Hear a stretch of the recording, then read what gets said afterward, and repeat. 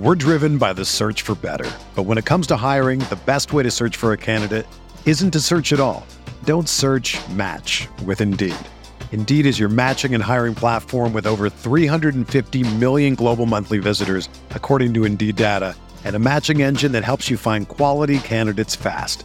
Ditch the busy work. Use Indeed for scheduling, screening, and messaging so you can connect with candidates faster. Leveraging over 140 million qualifications and preferences every day, Indeed's matching engine is constantly learning from your preferences, so the more you use Indeed, the better it gets. Join more than 3.5 million businesses worldwide that use Indeed to hire great talent fast. And listeners of this show will get a $75 sponsored job credit to get your jobs more visibility at Indeed.com/Blue Wire. Just go to Indeed.com/Blue Wire right now and support our show by saying that you heard about Indeed on this podcast. That's Indeed.com/Blue Wire. Terms and conditions apply. Need to hire? You need Indeed. Burrow fires downfield to Jamar Chase. He's got it. Wow. And takes it all the way. DJ Moore has a pass to the end zone. Jonathan Taylor. Touchdown. Pass is caught. Diggs. Touchdown.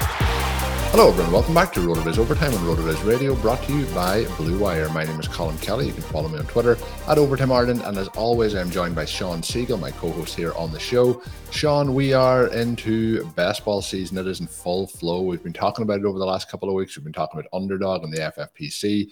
It is coming hot and fast at this point. We have a lot of draft content still going on. We had Matthew Freeman on earlier this week and discussed some of the prospects and how it affects some of the teams around the NFL. But when we look into it at this point, it kind of meshes the veterans and the rookies together rather than it being two separate points of contact for the last couple of months. So I did a Baseball Mania draft with Zachary Kruger, which is going to come out over the next couple of days. We did a new baseball show with Zachary Kruger talking about the Underdog tools up on the website.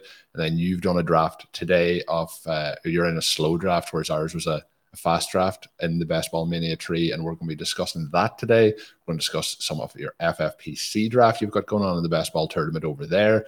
We've got a lot of stuff to pack into today's show, but it's going to be a fun one.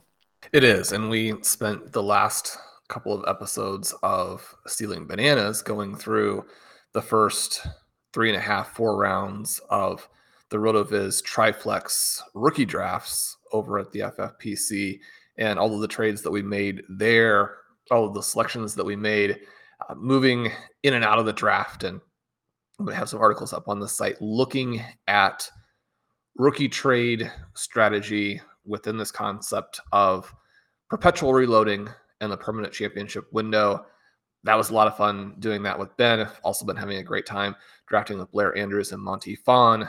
Curtis and I have a draft in the regular Superflex format. So if you don't want to play quite as deep a league as the Triflex is, or you just prefer for running backs to have a little bit more impact, the FFPC also still has their regular Dynasty Superflex format, and that one's a lot of fun too. Colin, today, as you mentioned, we're going to get into some best ball, and I've been having a lot of fun with this, drafting with two of my favorite people. As you mentioned, you've got some shows coming out with Zachary. Those are going to be absolutely awesome. I have a chance to be drafting with him in the FFPC best ball tournament. So Zach and I are taking a shot. We want to make at least one step further. Our ride on our team ended in the first round of the playoffs. I believe we finished 4th in the first round. So obviously the top 2 teams advance, and we just missed. We've got a fun team going there. I'm simultaneously drafting with Connor in Best Ball Mania 3. And one of the things that I think will be fun on this show is to contrast some of the things we're looking to do in the 2 contests, but also contrast what you might do or how you might approach your draft from different draft slots. And when we've talked about this a little bit over the last several years of how you can really execute a variety of strategies. You don't have to go purely anchor running back. You don't have to go purely zero running back. There are some different environments in which either will probably work, right? And one of the things you want to do is you want to be you want to have a strategy and a construction that works, but you also want to have the flexibility within your draft to take advantage of the construction that's going to work best for the players who are going to be available there. So, you do hear people talk from time to time about, zero bad players as a strategy. And I love that, right? I mean, I think that so much of what we're doing with zero running back is actually zero bad players. And so, I have a lot of enthusiasm for that approach. But you can also look at it from the perspective of these star running backs, if you're getting them at the top couple of spots. And one of the things that's been very odd about the last 5 years of fantasy is just how ridiculously high and flukily high the injury rate has been for the very best guys. And we will probably be looking at fantasy quite a bit differently still if the guys drafted out of the 101 and the 102 had stayed healthier. Very fact that the 101 and the 102 are considered to be the best guys again would indicate that, we're expecting the most points from those slots. We're not expecting necessarily those guys to come out and get hurt again, and for the top win rates to come from, 4, 5, 6 as they have been. You get those top running backs, and then you have this interesting question in rounds 2 and 3. And Colin, this is one of the areas where I think what's happening right now is very interesting, because in the FFPC, you have a 2-2-2 format, which allows you to play up to the 4 running backs if it works out that way. Obviously, you can play up to the 4 wide receivers. In Underdog, you have a 2-3-1 format, which obviously is going to be more favorable for wide receivers. You're going to need to have more of them. At the same time, it's half PPR, which is going to be more favorable for the star running backs. And so you also have this dynamic where the hyper-fragile approach that Mike Beer is a former member of our management team, one of my favorite people in the fantasy industry, someone who has done so much in terms of the framework of the best ball tools for us. So when people go to the site, they play with the best ball tools, they win their leagues. It's Mike that we have to be thankful for there.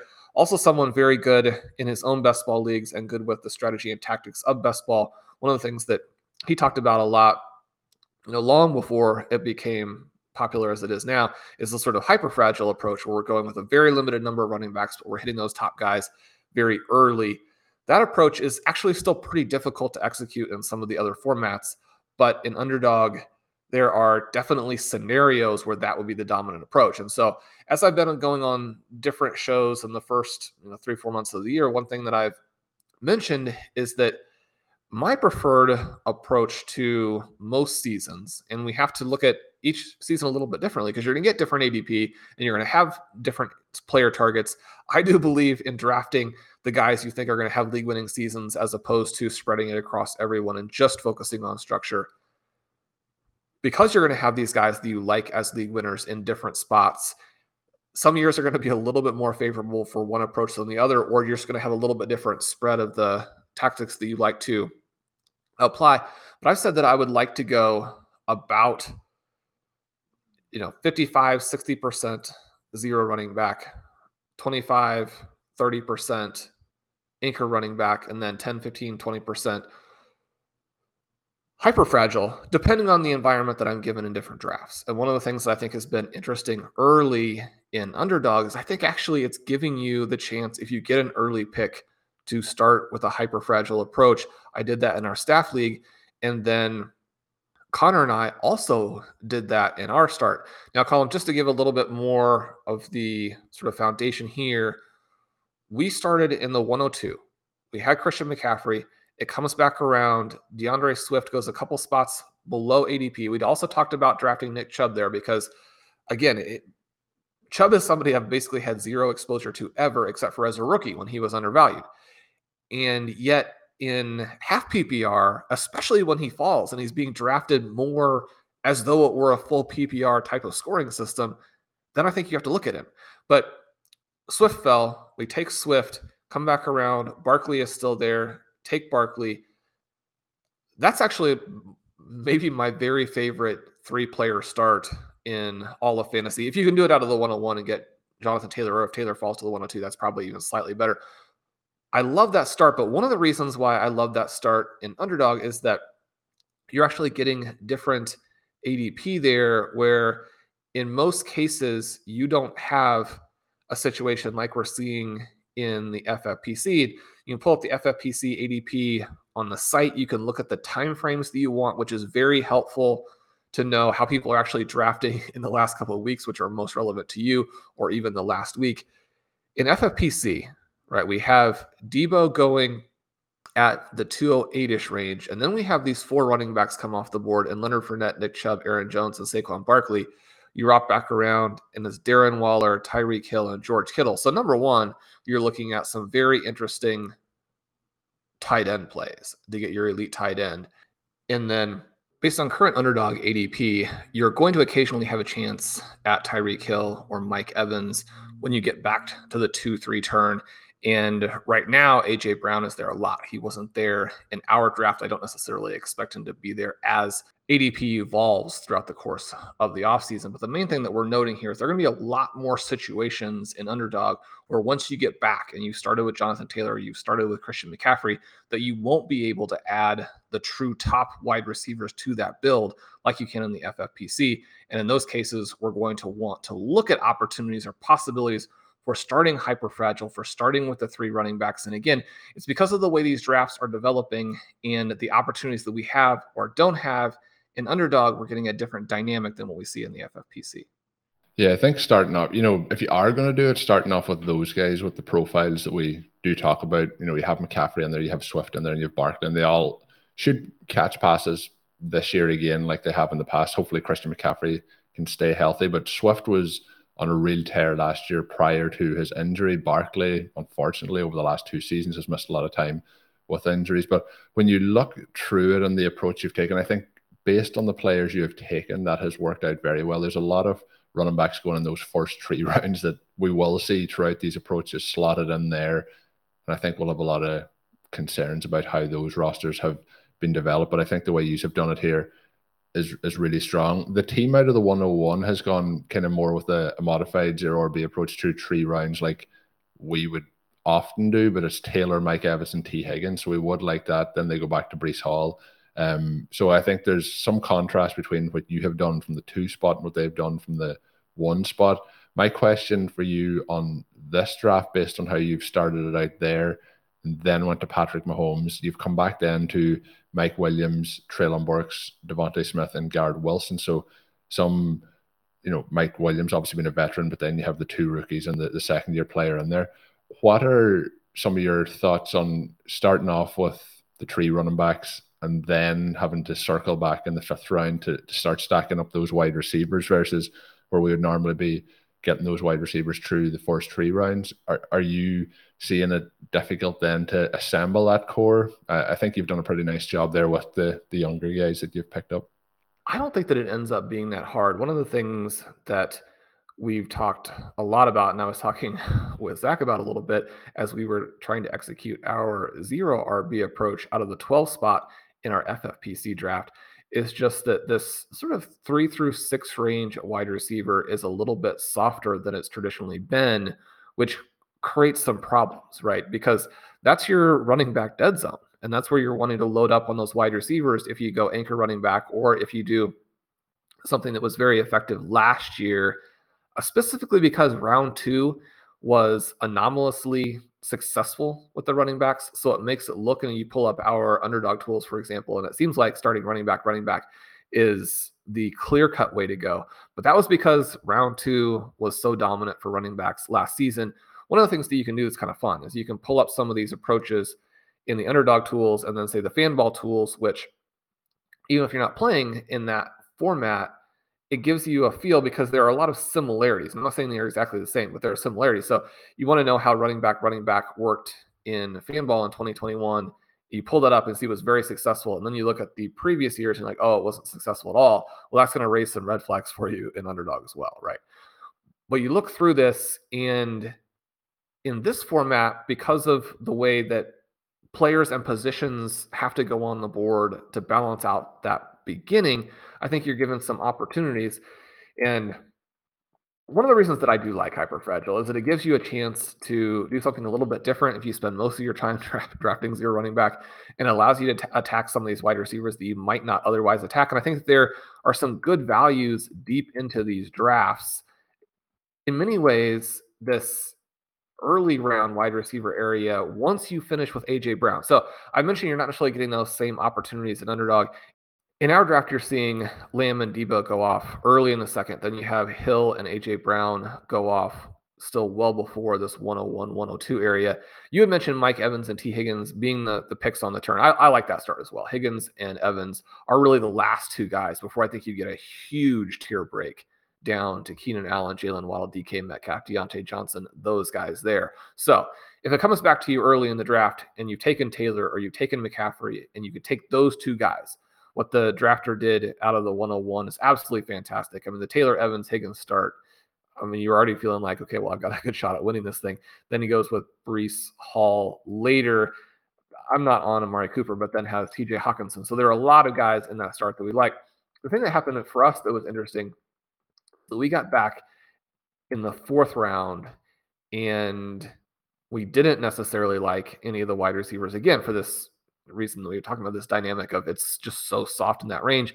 And Patrick Mahomes had fallen to that point. Now, we know that traditionally reaching on even the top quarterbacks in this range is, a losing move, but Mahomes being enough below his ADP is going to create a unique lineup for us.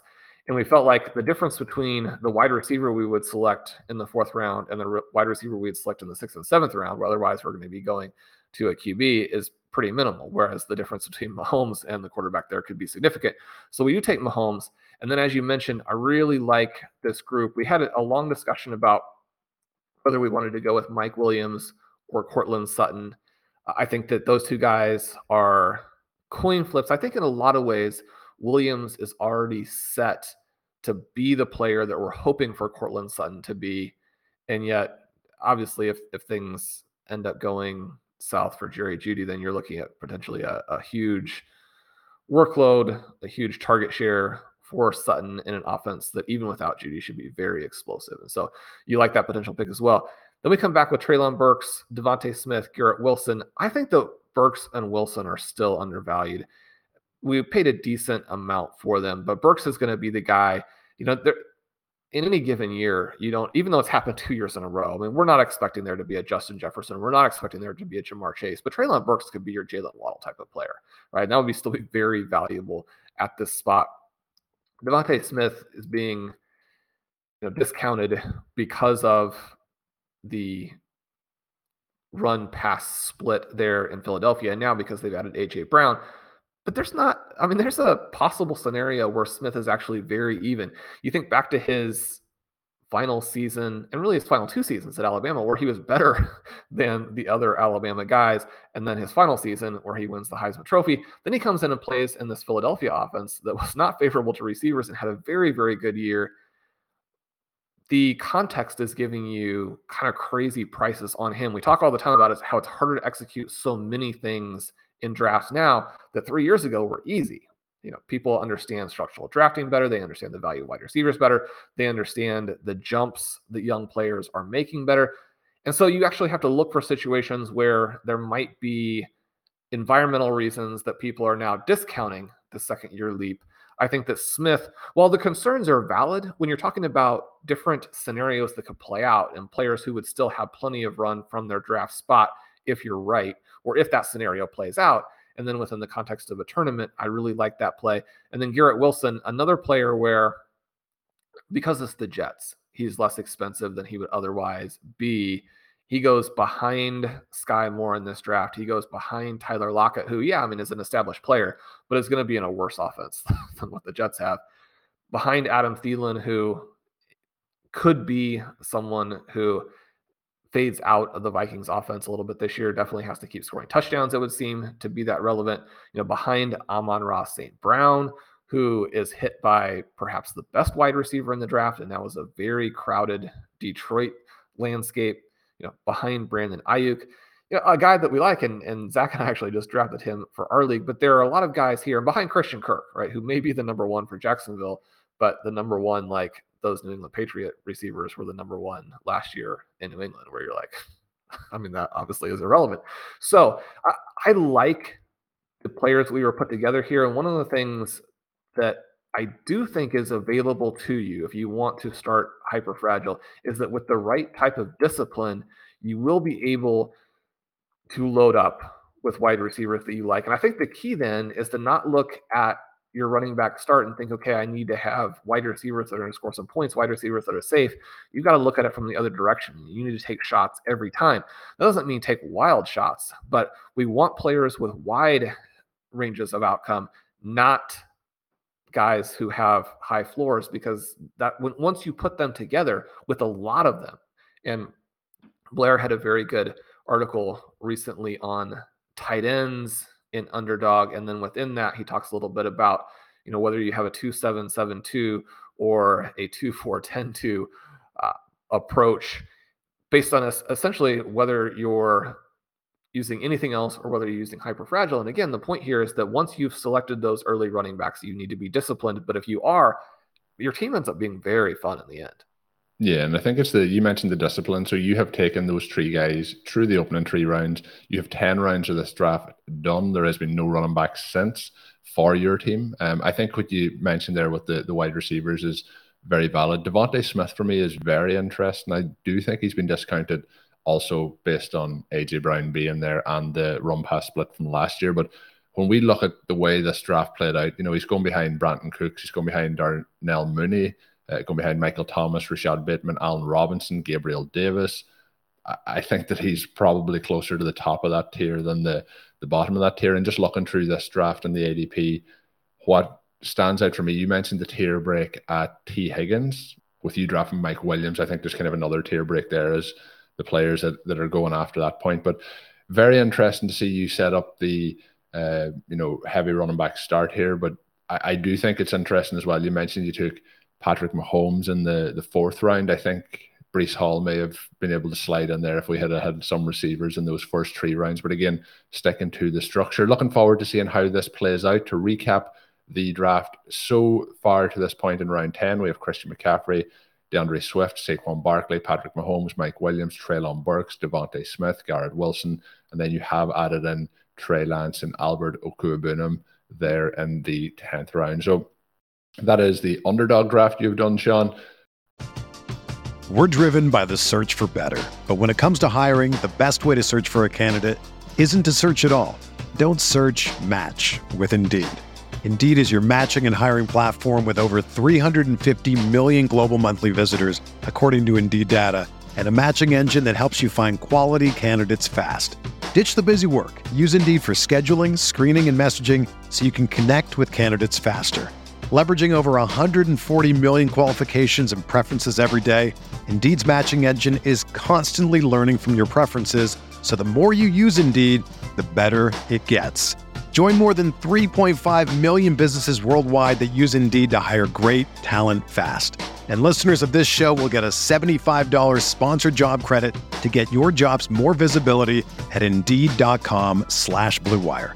Just go to Indeed.com/Blue Wire right now and support our show by saying that you heard about Indeed on this podcast. That's Indeed.com/Blue Wire. Terms and conditions apply. Need to hire? You need Indeed.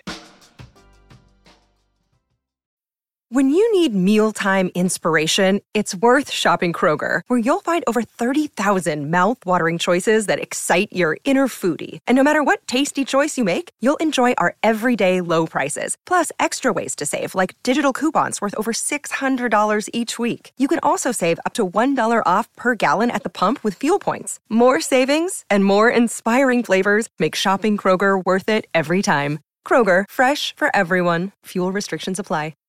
We'll jump in and have a little bit of a look now at the FFPC draft, and you'll be able to see the contrast and the comparisons between those. So this one is from the 12th slot, so picking at the start of the round versus the back of the round. And I do think once you go past specifically spot 3, but most of the time for me after spot 2, you're moving into a wide receiver or tight end approach specifically over at the FFPC in round 1.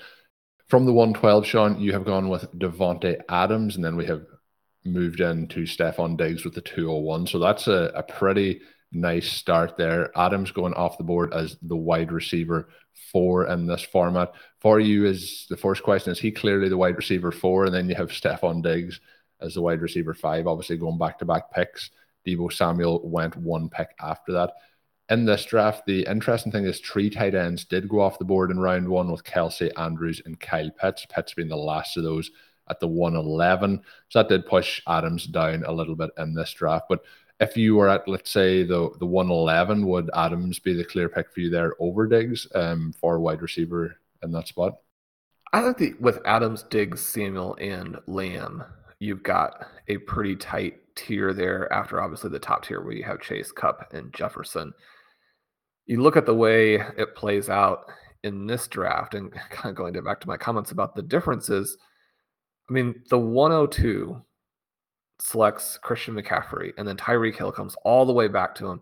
And then as you slide back through in round 3, he actually has the choice of Mike Evans or A.J. Brown and takes Evans. I would go A.J. Brown there, even though we would expect Tampa Bay to be much more pass heavy, and with Chris Godwin likely to not be a big factor early on in the season, Mike Evans could be looking at one of his larger target shares of his career, even as he gets into the home stretch of it.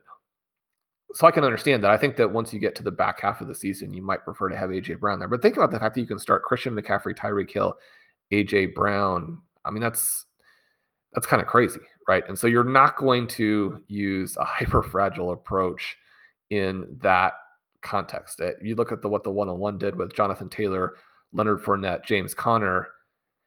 It's not that couldn't work out. I mean, one of the things that we always want to note when we criticize a start or a construction is that in any given year, in any given draft, the draft that you don't like could still win. I mean, those players could still hit. Leonard Fournette and James Conner scored a ton of points last season. And so, it's a possibility that works.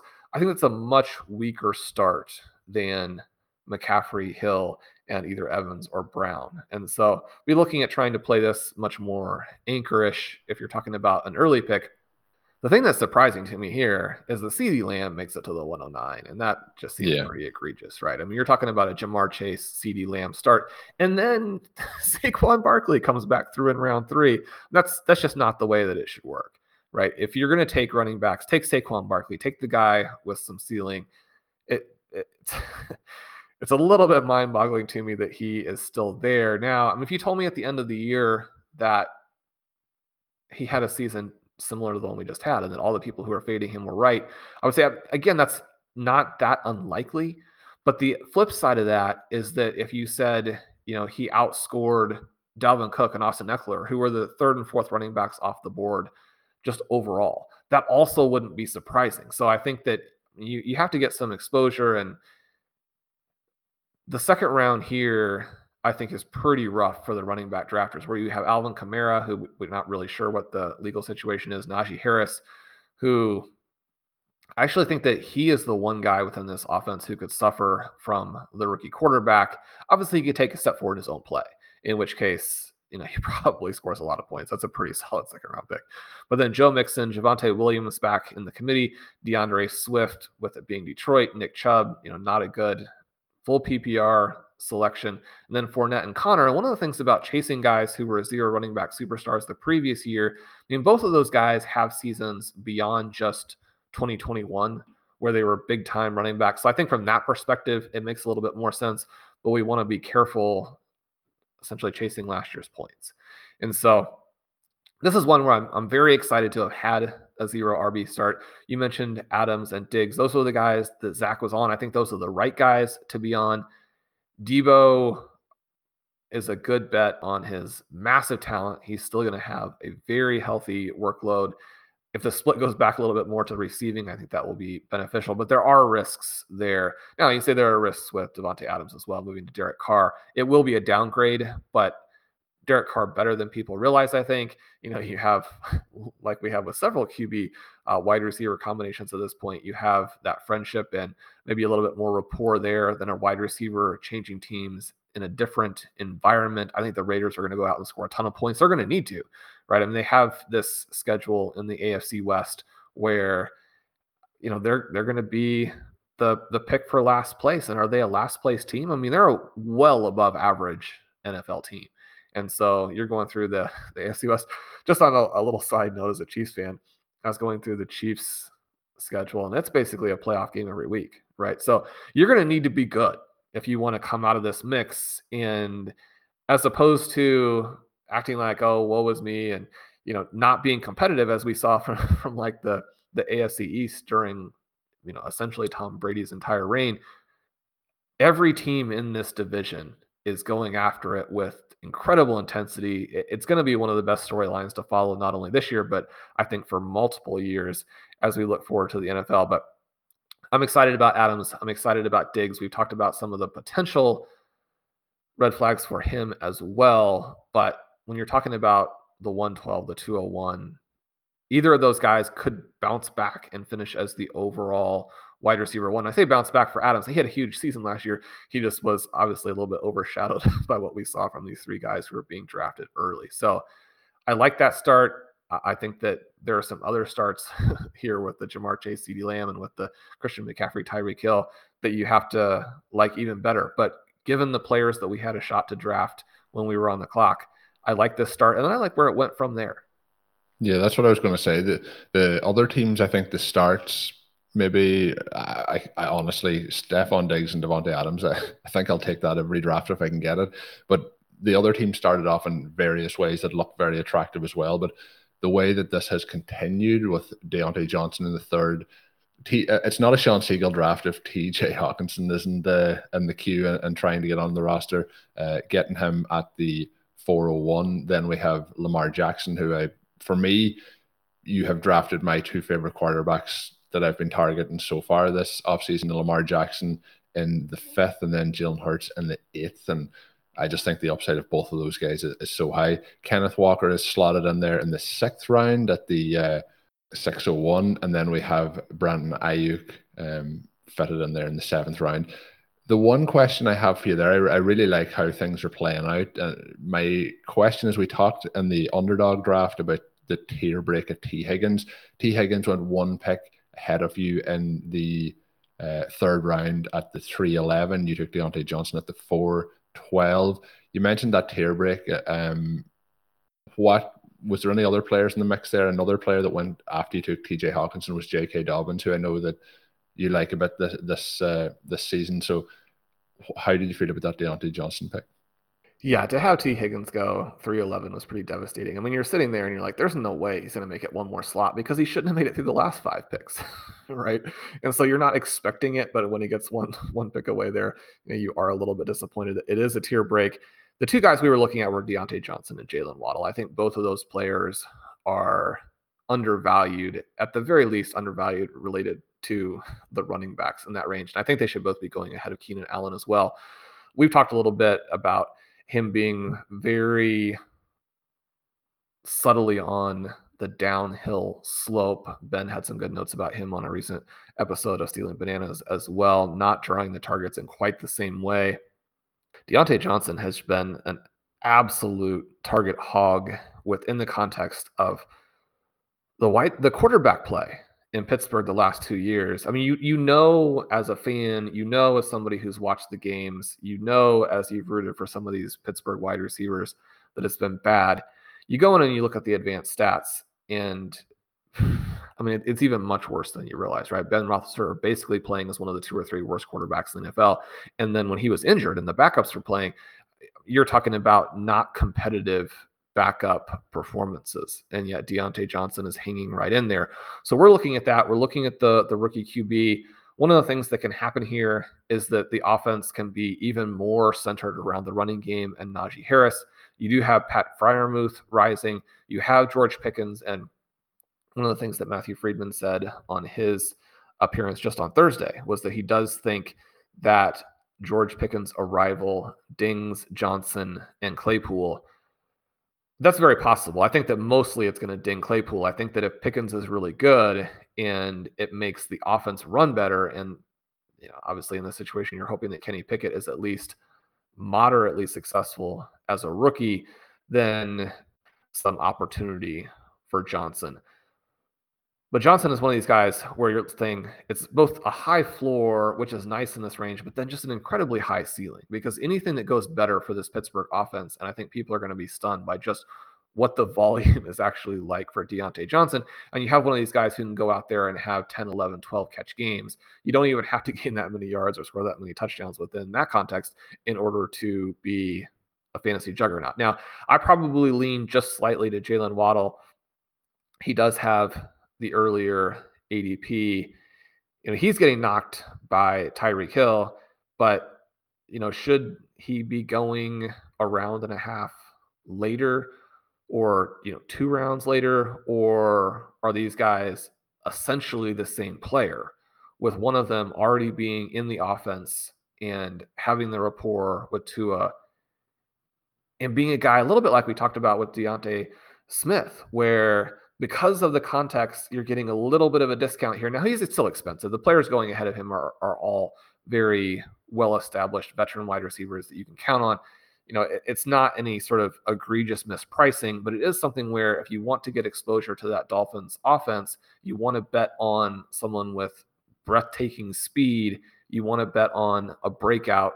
Whereas, Tyreek Hill, very, very good outside of just how good Patrick Mahomes was. But you're talking about a guy who's starting to get a little bit older, is going to be transitioning to a new offense, does rub some people the wrong way. Is he going to be a great fit in Miami? There's a little, and as a result, he's dropped a full round essentially in fantasy, but maybe that's not enough yet.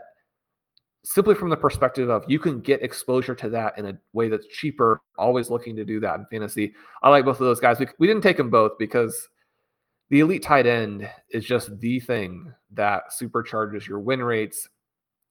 And, we can tend to have maybe a little bit of overconfidence in terms of who that guy is going to be. The reason that you and I and Blair were in that final last season with Connor is because we had Mark Andrews, and he was the cheapest of the group last year. He was not the most popular one. The Ravens had not thrown to him as much the previous year as people were hoping. It had been a run-heavy offense. And so, he was not the guy out of that group who was expected to be the player who carried all of these best ball teams to glory. And yet it worked out that way because you get the last guy in the tier. TJ Hawkinson, is he likely to go do that? No, he's not as likely as the guys being drafted ahead of him, and that's why they're being drafted ahead of him. At the same time, you can get Hawkinson after you've gotten some of these other guys, and I do think that there's a big tier break. So, Colin, when I'm looking at this both structurally and from a portfolio perspective, I do have some mild concerns about getting too much TJ Hawkinson, and yet at the same time, I know that there can be scenarios that play out as we get a little bit later in the season where suddenly you are not getting the right draft slots where it really makes sense to add him, or you're in the right draft slot and in your particular draft, someone else will reach for him because they have the same thesis on what he will do. So you can quickly go through a stretch where you're not getting any Hawkinson. I want to make sure that I get him at these points that I consider to be a pretty good price and a good fit within what the construction is. I do want that elite tight end anytime that I'm doing zero RB. I don't want to be out there with just wide receivers and not have that tight end kicker, because you're already not going to get the same type of, especially early running back play. You can't afford to also not get the early tight end play. Yeah, and just to recap for people listening in, started off Devontae Adams, Stephon Diggs, and Deontay Johnson, TJ Hawkinson, Lamar Jackson, Kenneth Walker, Brandon Ayuk, and Jalen Hurts. And we've talked a couple of times in today's show about tier breaks, and I don't know how people listening in feel when you get TJ Hawkinson as the last tight end of the group of Kelsey, Andrews, Pitts, Walker, Kittle, and then Hawkinson, so basically tight end 6. I think there's a massive gap then to Dalton Schultz, who goes in the same round as him, Zach Ertz, who goes a couple of rounds after, Dallas Goedert, Dawson Knox. And I've talked in a couple of shows about I like to get the elite tight end, and then I like to circle back and, kind of the 9th, 10th round range and get the second one at that point quite often. But yeah, I think there's a massive tier break at tight end there as well, just for people listening in and trying to see how we fit in those tight ends. But that's going to get us towards the end of today's show. We did mention at the start, Sean is ongoing in both of these drafts. I'm sure, Sean, there's content coming on the website for both of them. There's been Stealing Bananas this week with fantastic rookie conversations. We had Matthew Friedman on earlier this week, And then I mentioned myself and Zach did a couple of best ball shows. I'm going to have Michael Dubner on next week for some best ball content. So we are really ramping it up. And a big tease here for the listeners. There may be some Zero RB content coming on the podcast next week. So stay tuned for that. Any topics that you want, we're getting some great suggestions coming in via Twitter and via email for topic suggestions for upcoming shows. Keep them coming. We really appreciate the suggestions and the interaction. It's great to continue to get engaged with the RotoViz Overtime, particularly community, but the RotoViz community in general. It's a lot of fun. As we get ready to wrap up, make sure you are checking out the RotoViz YouTube channel. Lots of great content going up there as well, and there'll be some live drafts, I'm sure, coming up in the coming weeks and months, and the link to that is in today's show notes. As always, you can get yourself a listeners only 10% discount by adding the code RVRadio2022 at checkout, or you can go to rotoviz.com/podcast for more information. Quick plug again for the best ball show I did with Zach this week. It is about the Underdog best ball tools, which are now up on the website. You get access to those with the subscription, and you can get that at that 10% discount, as I mentioned. Once again, that code is RVRadio2022. That is going to do it for today's episode of the show. My name is Colin Kelly. You can follow me on Twitter at Overtime Ireland. My co-host is Sean Siegel. Obviously, check out all of Sean's work up on rotoviz.com. Until we're back next week, have a good one. Thank you for listening to Overtime on RotoViz Radio. Please rate and review the RotoViz Radio podcast on iTunes or your favorite podcast app. You can contact us via email at rotovizradio@gmail.com. Follow us on Twitter at RotoViz Radio. And remember, you can always support the pod by subscribing to RotoViz with a discount through the RotoViz Radio homepage, rotoviz.com/podcast.